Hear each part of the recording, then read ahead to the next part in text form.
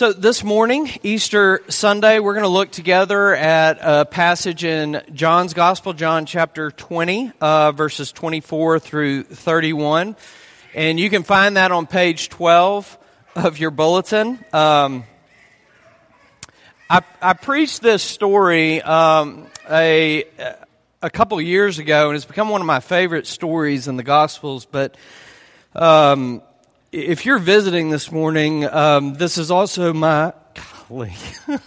So, if you're visiting, first of all, it's not unusual that I would be crying, but this is a little early in the game for even me. But goodness, this is my last Sunday, and so I want to. This is going to be my security blanket.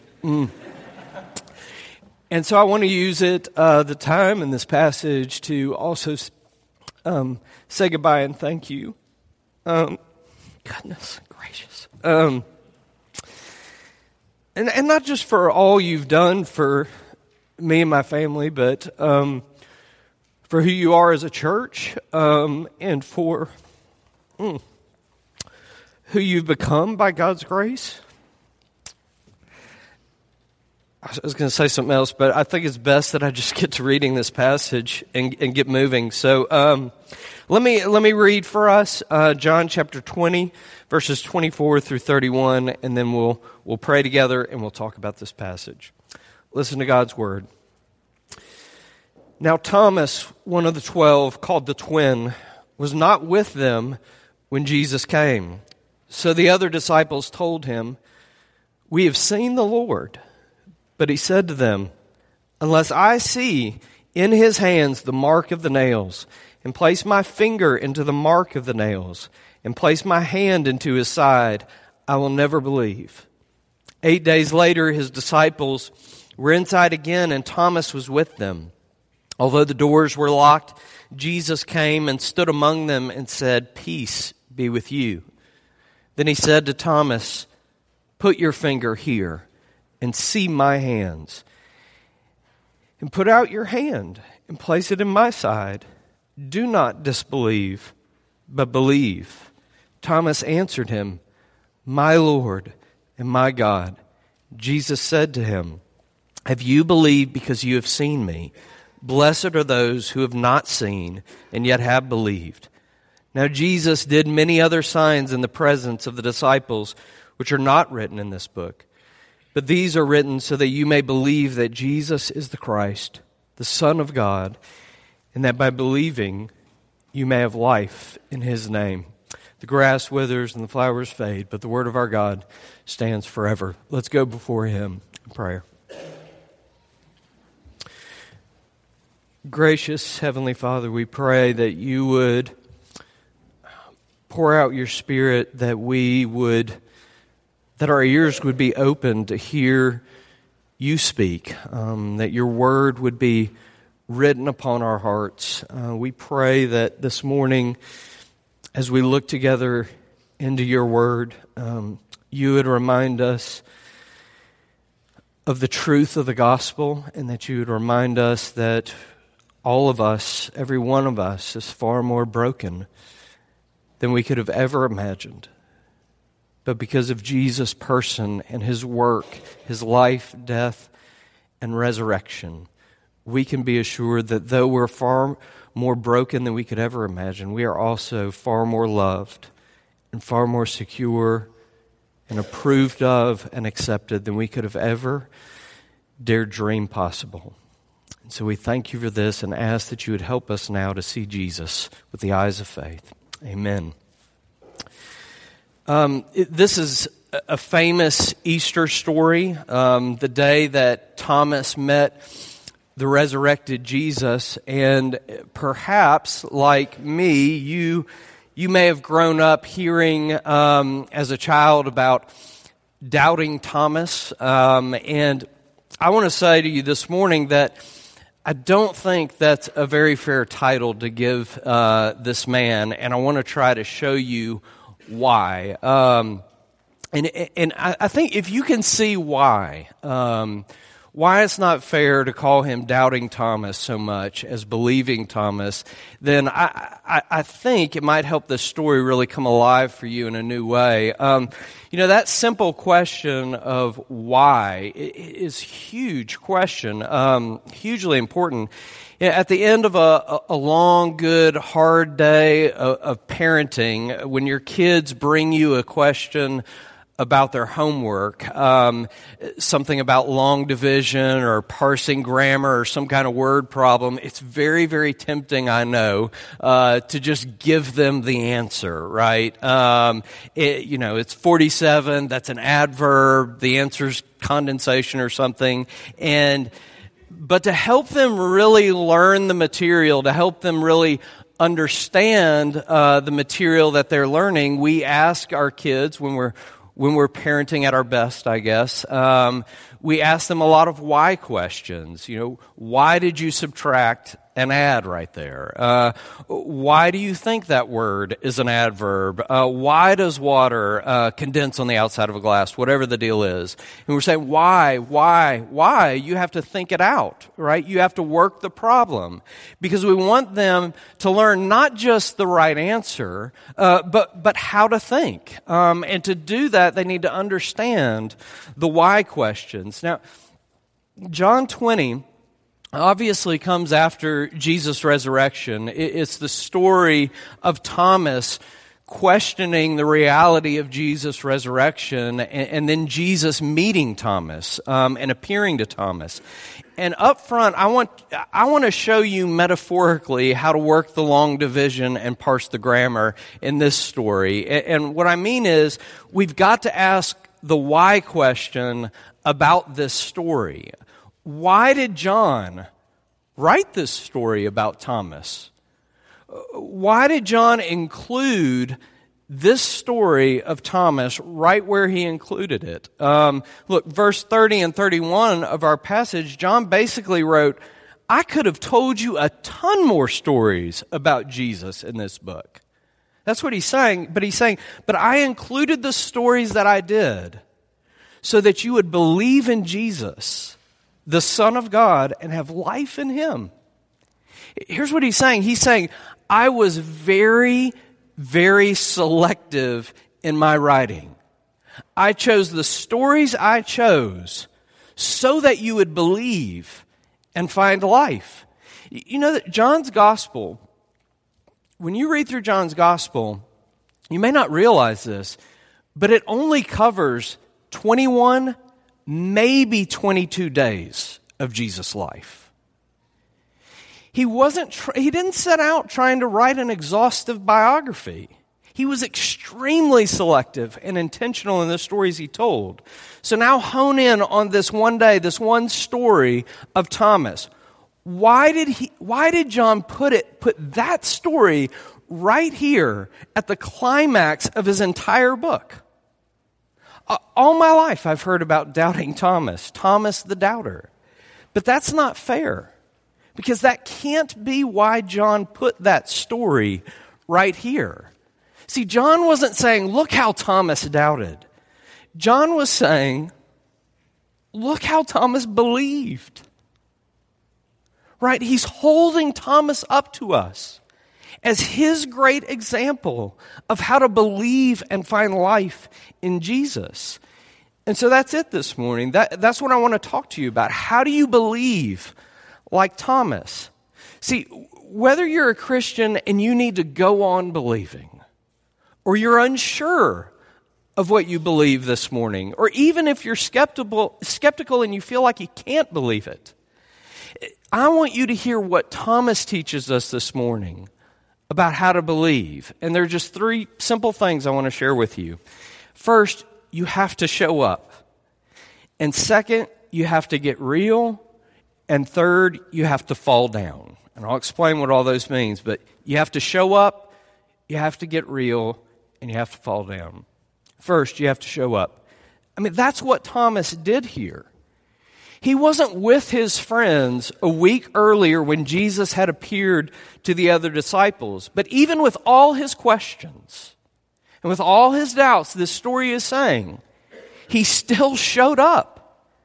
It's easy, I know, to fall into the trap of treating the Bible with a certain chronological arrogance. You probably know what I mean. Of course, those guys believed in things like miracles and Jesus being the Son of God and the resurrection. I mean, they were so primitive, right? They were so unsophisticated. They were so superstitious back then. Listen, out of Thomas's 11 closest friends, 11 of them, 11 out of 11 came to him and said, "We saw Jesus. He's alive." And this is my unauthorized paraphrase of what Thomas said to them. "What have you guys been smoking?" It's crazy talk, right? He's saying, only if I could stick my finger in the nail prints would I ever believe in anything as ridiculous as that. But what about Thomas's his 11 friends, right? Do you remember what happened when they heard about Jesus' resurrection? Some women went to anoint Jesus' body in the tomb, and he wasn't there. And when the women came back and told these guys that Jesus was alive, this is what they said in Luke chapter 24. It said that the disciples thought it was an idle tale and did not believe them. They said, "Foolish, you're crazy." Until they saw Jesus himself, they thought it was ridiculous too. No one, absolutely no one was looking for a resurrection. And Thomas and his friends were just like us. So Thomas basically said, "No way I'm going to believe that." And I know I'm making a little inference here, but I can't think of another way to account for verse 26, which says, 8 days later, his disciples were inside again, and Thomas was with them. I mean, Thomas said, "No way I'm going to believe that." And I think his friends must have said something like, "Okay, that's fine, but just come hang out with us at church next week and see what happens." Right? He was struggling with his doubts. He didn't believe them. But he showed up. And when he showed up, he came face to face with Jesus, the resurrected Jesus. And here's my point and the point of this passage. Thomas showed up in community. Right? He wasn't off by himself when he met the resurrected Jesus. He wasn't. I mean, this is a huge point in the whole Bible. You and I need community. We need one another. God made us in such a way that we were meant to process and work through the claims of Jesus with friends, in relationships, in community. To believe for the first time or to process through your doubts or to just go on believing.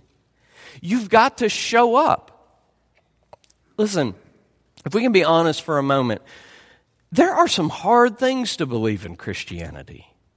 There really are. We believe in a triune God. One God in three persons, Father, Son, and Holy Spirit. And I wish my kids would stop asking me to explain it. Because I can't. There are hard things to believe in Christianity. You know, another one, Christianity simultaneously has probably the most pessimistic and the most optimistic view of humanity of any worldview. I mean, even your righteousness, the Bible says, needs to be repented of. It's filthy rags. That's pessimistic. But it also says, you are made in the very image of God, and one day you will be made perfect and rule over all things with Jesus. That's hard to believe. Here's another one. We believe that right now, somewhere in some dimension, there is a resurrected Jesus with a physical body. That's hard to believe. Difficult to believe, right? God made us to process through these things in community, in relationship with one another. Showing up in community isn't just the entry point for belief in Jesus. It's also the way we all go on believing in the midst of life's brokenness. Right, the author of Hebrews wrote, "Let us not give up meeting together as some are in the habit of doing, but let us encourage one another, and all the more as you see the day approaching." We've got to show up for one another. Listen, I really do want to encourage you today to keep showing up. And I also want to say thank you for showing up for me and for my family. We've showed up for one another.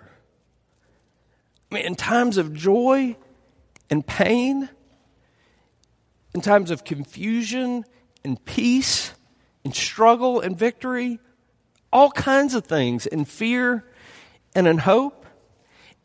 Listen, this life can be hard. We all know that. It is a broken world. And we're broken. And there have been times in my life, I know, that I've just needed to show up. And I've needed you to believe for me. When it was hard for me myself to believe the good news. And you've done that for me and for my family. And I want to encourage you to keep showing up, right? To come as you are. And to bring your doubts and your anxieties and your fears and your struggles and your joys and your pains and all of that stuff. To keep showing up, to believe you have to show up. I can't thank you enough for showing up for me. And listen, I want to say one more thing before we move on from this point. There's probably some of you here thinking, even as I say that church is the last place you would ever want to show up regularly in any kind of way with your brokenness and your fears and your struggles and your confusion. And I get that. Because the church has often failed to be a community that welcomes you to show up and come as you are. And so I want to talk to you about that in the second point, because the second thing we see here is that if you're going to believe, you don't just have to show up, you also have to get real. And by that, I mean you have to be open and honest about your junk, about your mess, about your sin, about your brokenness. And that's terrifying for me to say, that you have to be real about that and open and honest about that.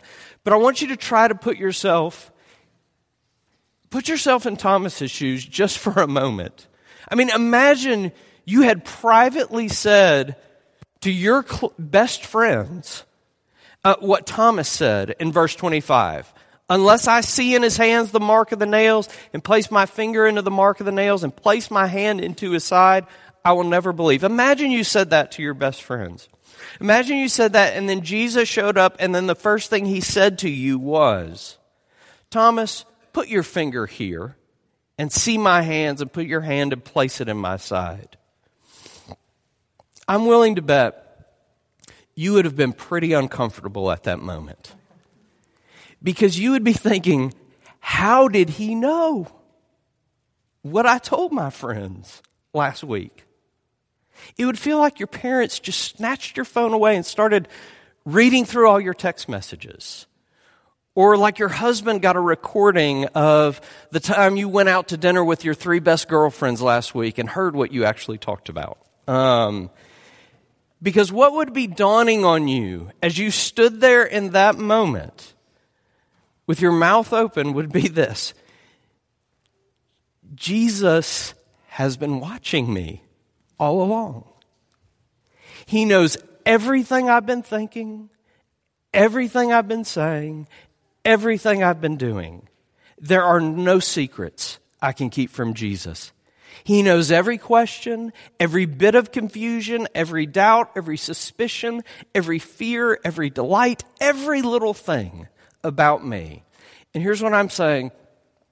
In that moment, Thomas was completely exposed. But look, he didn't try to explain his doubts away. But it's not my fault. I wasn't there last week.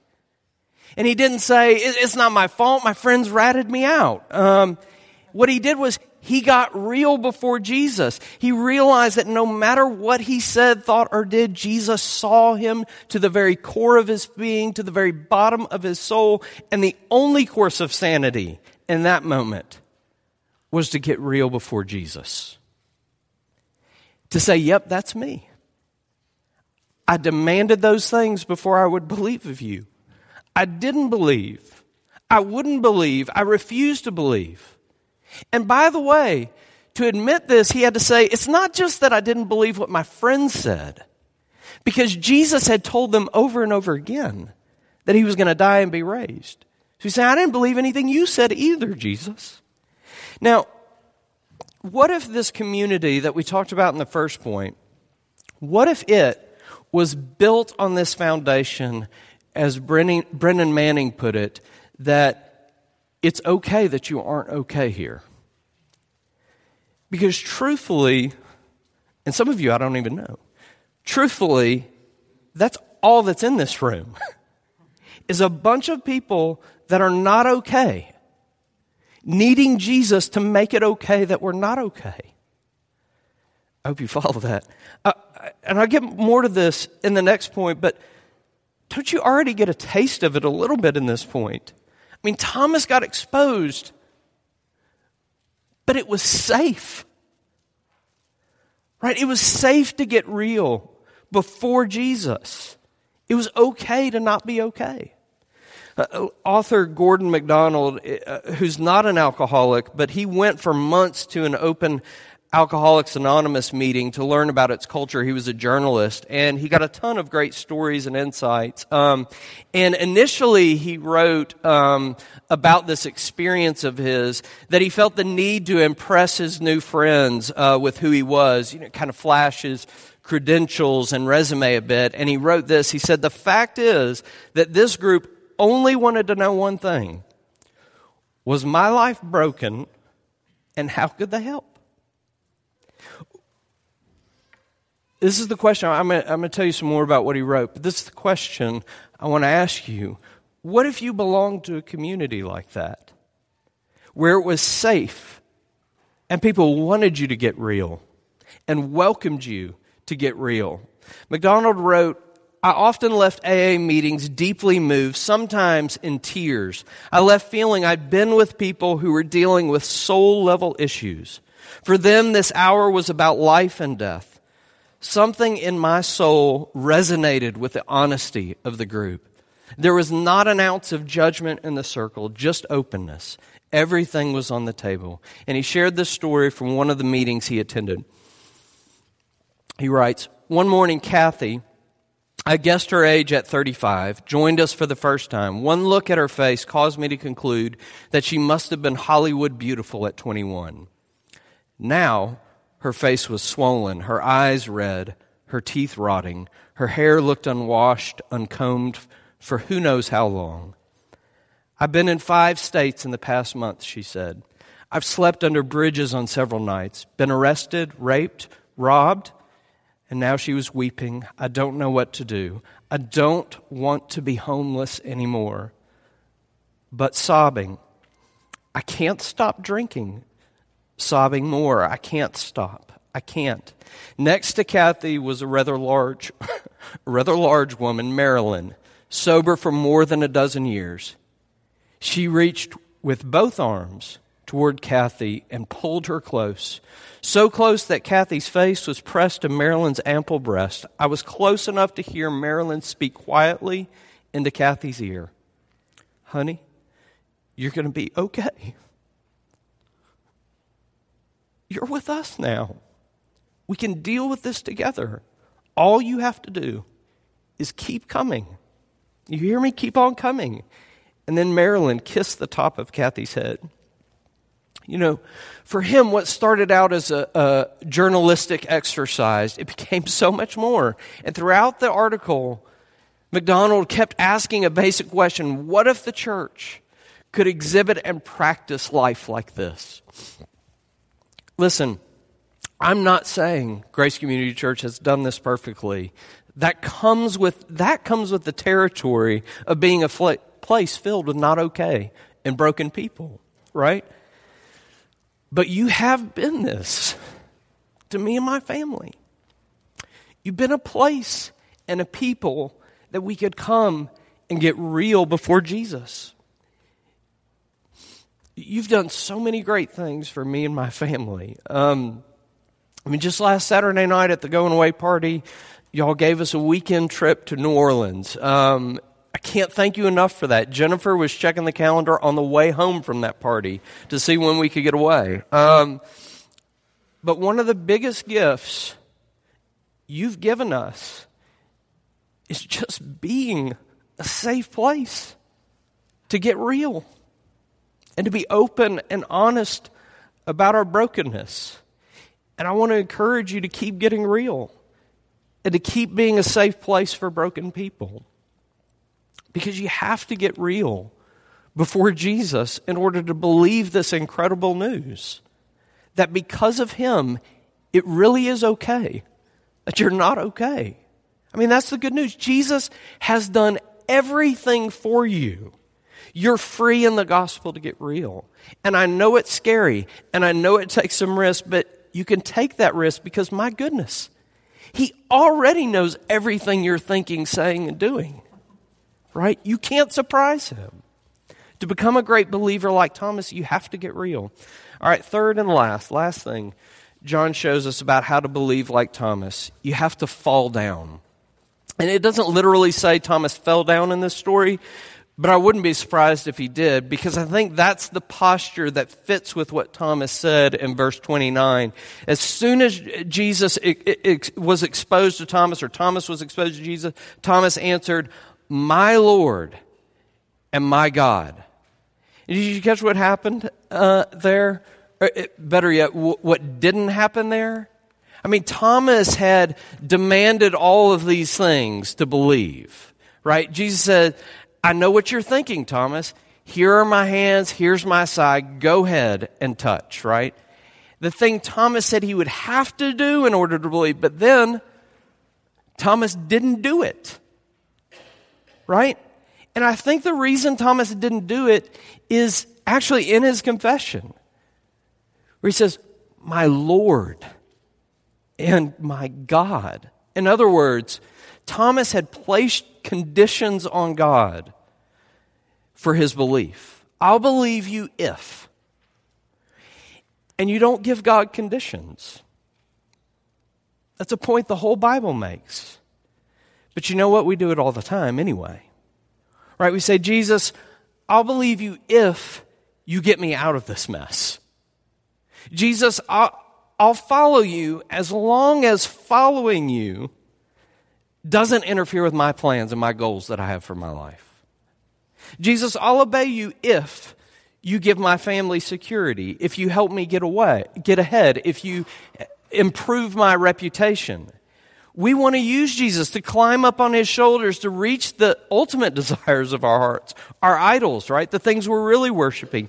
Deep down we're saying, if I could just get that, if Jesus would give me that, if He would make that go away, if He would fix that, then I would have life. Then I would find rest. Then I would have joy. And here's why Thomas is an example of a great believer. He dropped all of his conditions and fell at Jesus' feet. He took his hands off of his life. And he said, "Jesus, you're not here to do my bidding. You are Lord and God, King of kings, Master of the universe." And he let go of his conditions so that he could grab hold of Jesus and nothing else. But there's still something missing in this. I mean, all that's true. You've got to show up. You got to get real. You got to fall down, drop your conditions. But that's a terrifying prospect. And it will stay a terrifying prospect in your life until Jesus becomes beautiful to you personally.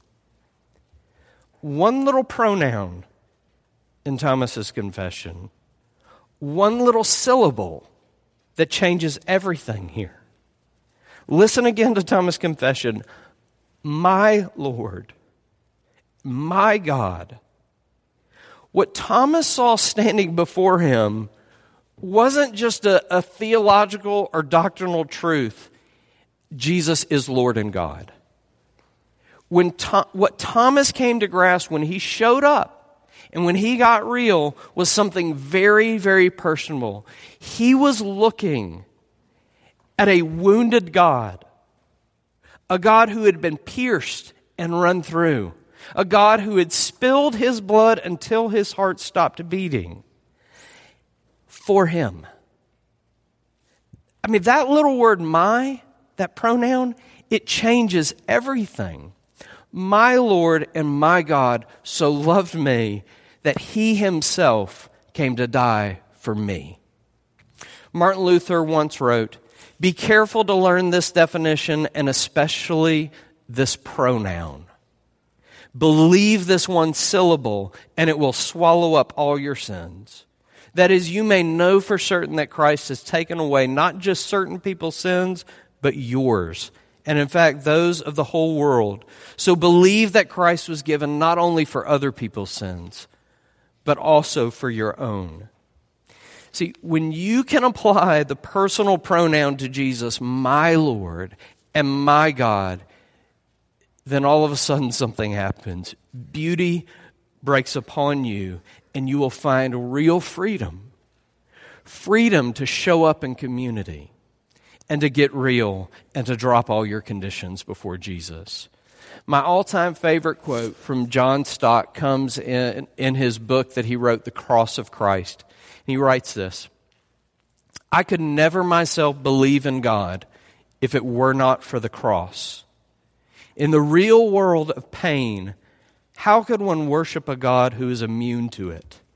That lonely, twisted, tortured figure on the cross, nails through hands and feet, back lacerated, limbs wrenched, brow bleeding from thorn pricks, mouth dry and intolerably thirsty, plunged into God-forsaken darkness." Stott writes, "That is the God for me. He laid aside his immunity to pain. He entered our world of flesh and blood, tears and death. He suffered for us." And friends, that's what Thomas saw when he saw the resurrected Jesus. He showed up, he got real, and he fell before a God who so loved him that he came to remove the sting of death in his own death. A God who removed the curse of the law by becoming a curse for us. He saw a God who laid aside his immunity to pain and was wounded for us personally and really. The resurrection of Jesus from the dead says, your debt has been paid in full, and death has been swallowed up in victory. The resurrected Jesus appeared in that room with locked doors, and he looked at his disciples, and the very first thing he said to them all was, "Peace be with you." It's okay that you aren't okay, because I died for you, and I rose from the dead for you.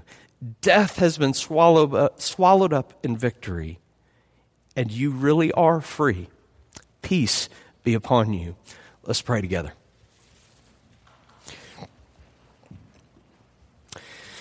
Father, thank you. Thank you for your word this morning. Thank you for Thomas, who's a great example for us of how to believe, and reminding us that we have to show up, that we need one another, that we have to get real, that we have to own our brokenness and our sin and our mess. And Father, that we are made and you have redeemed us in order that we would fall down before you and worship you. Father, write these truths deep upon our hearts and change us forever. Amen.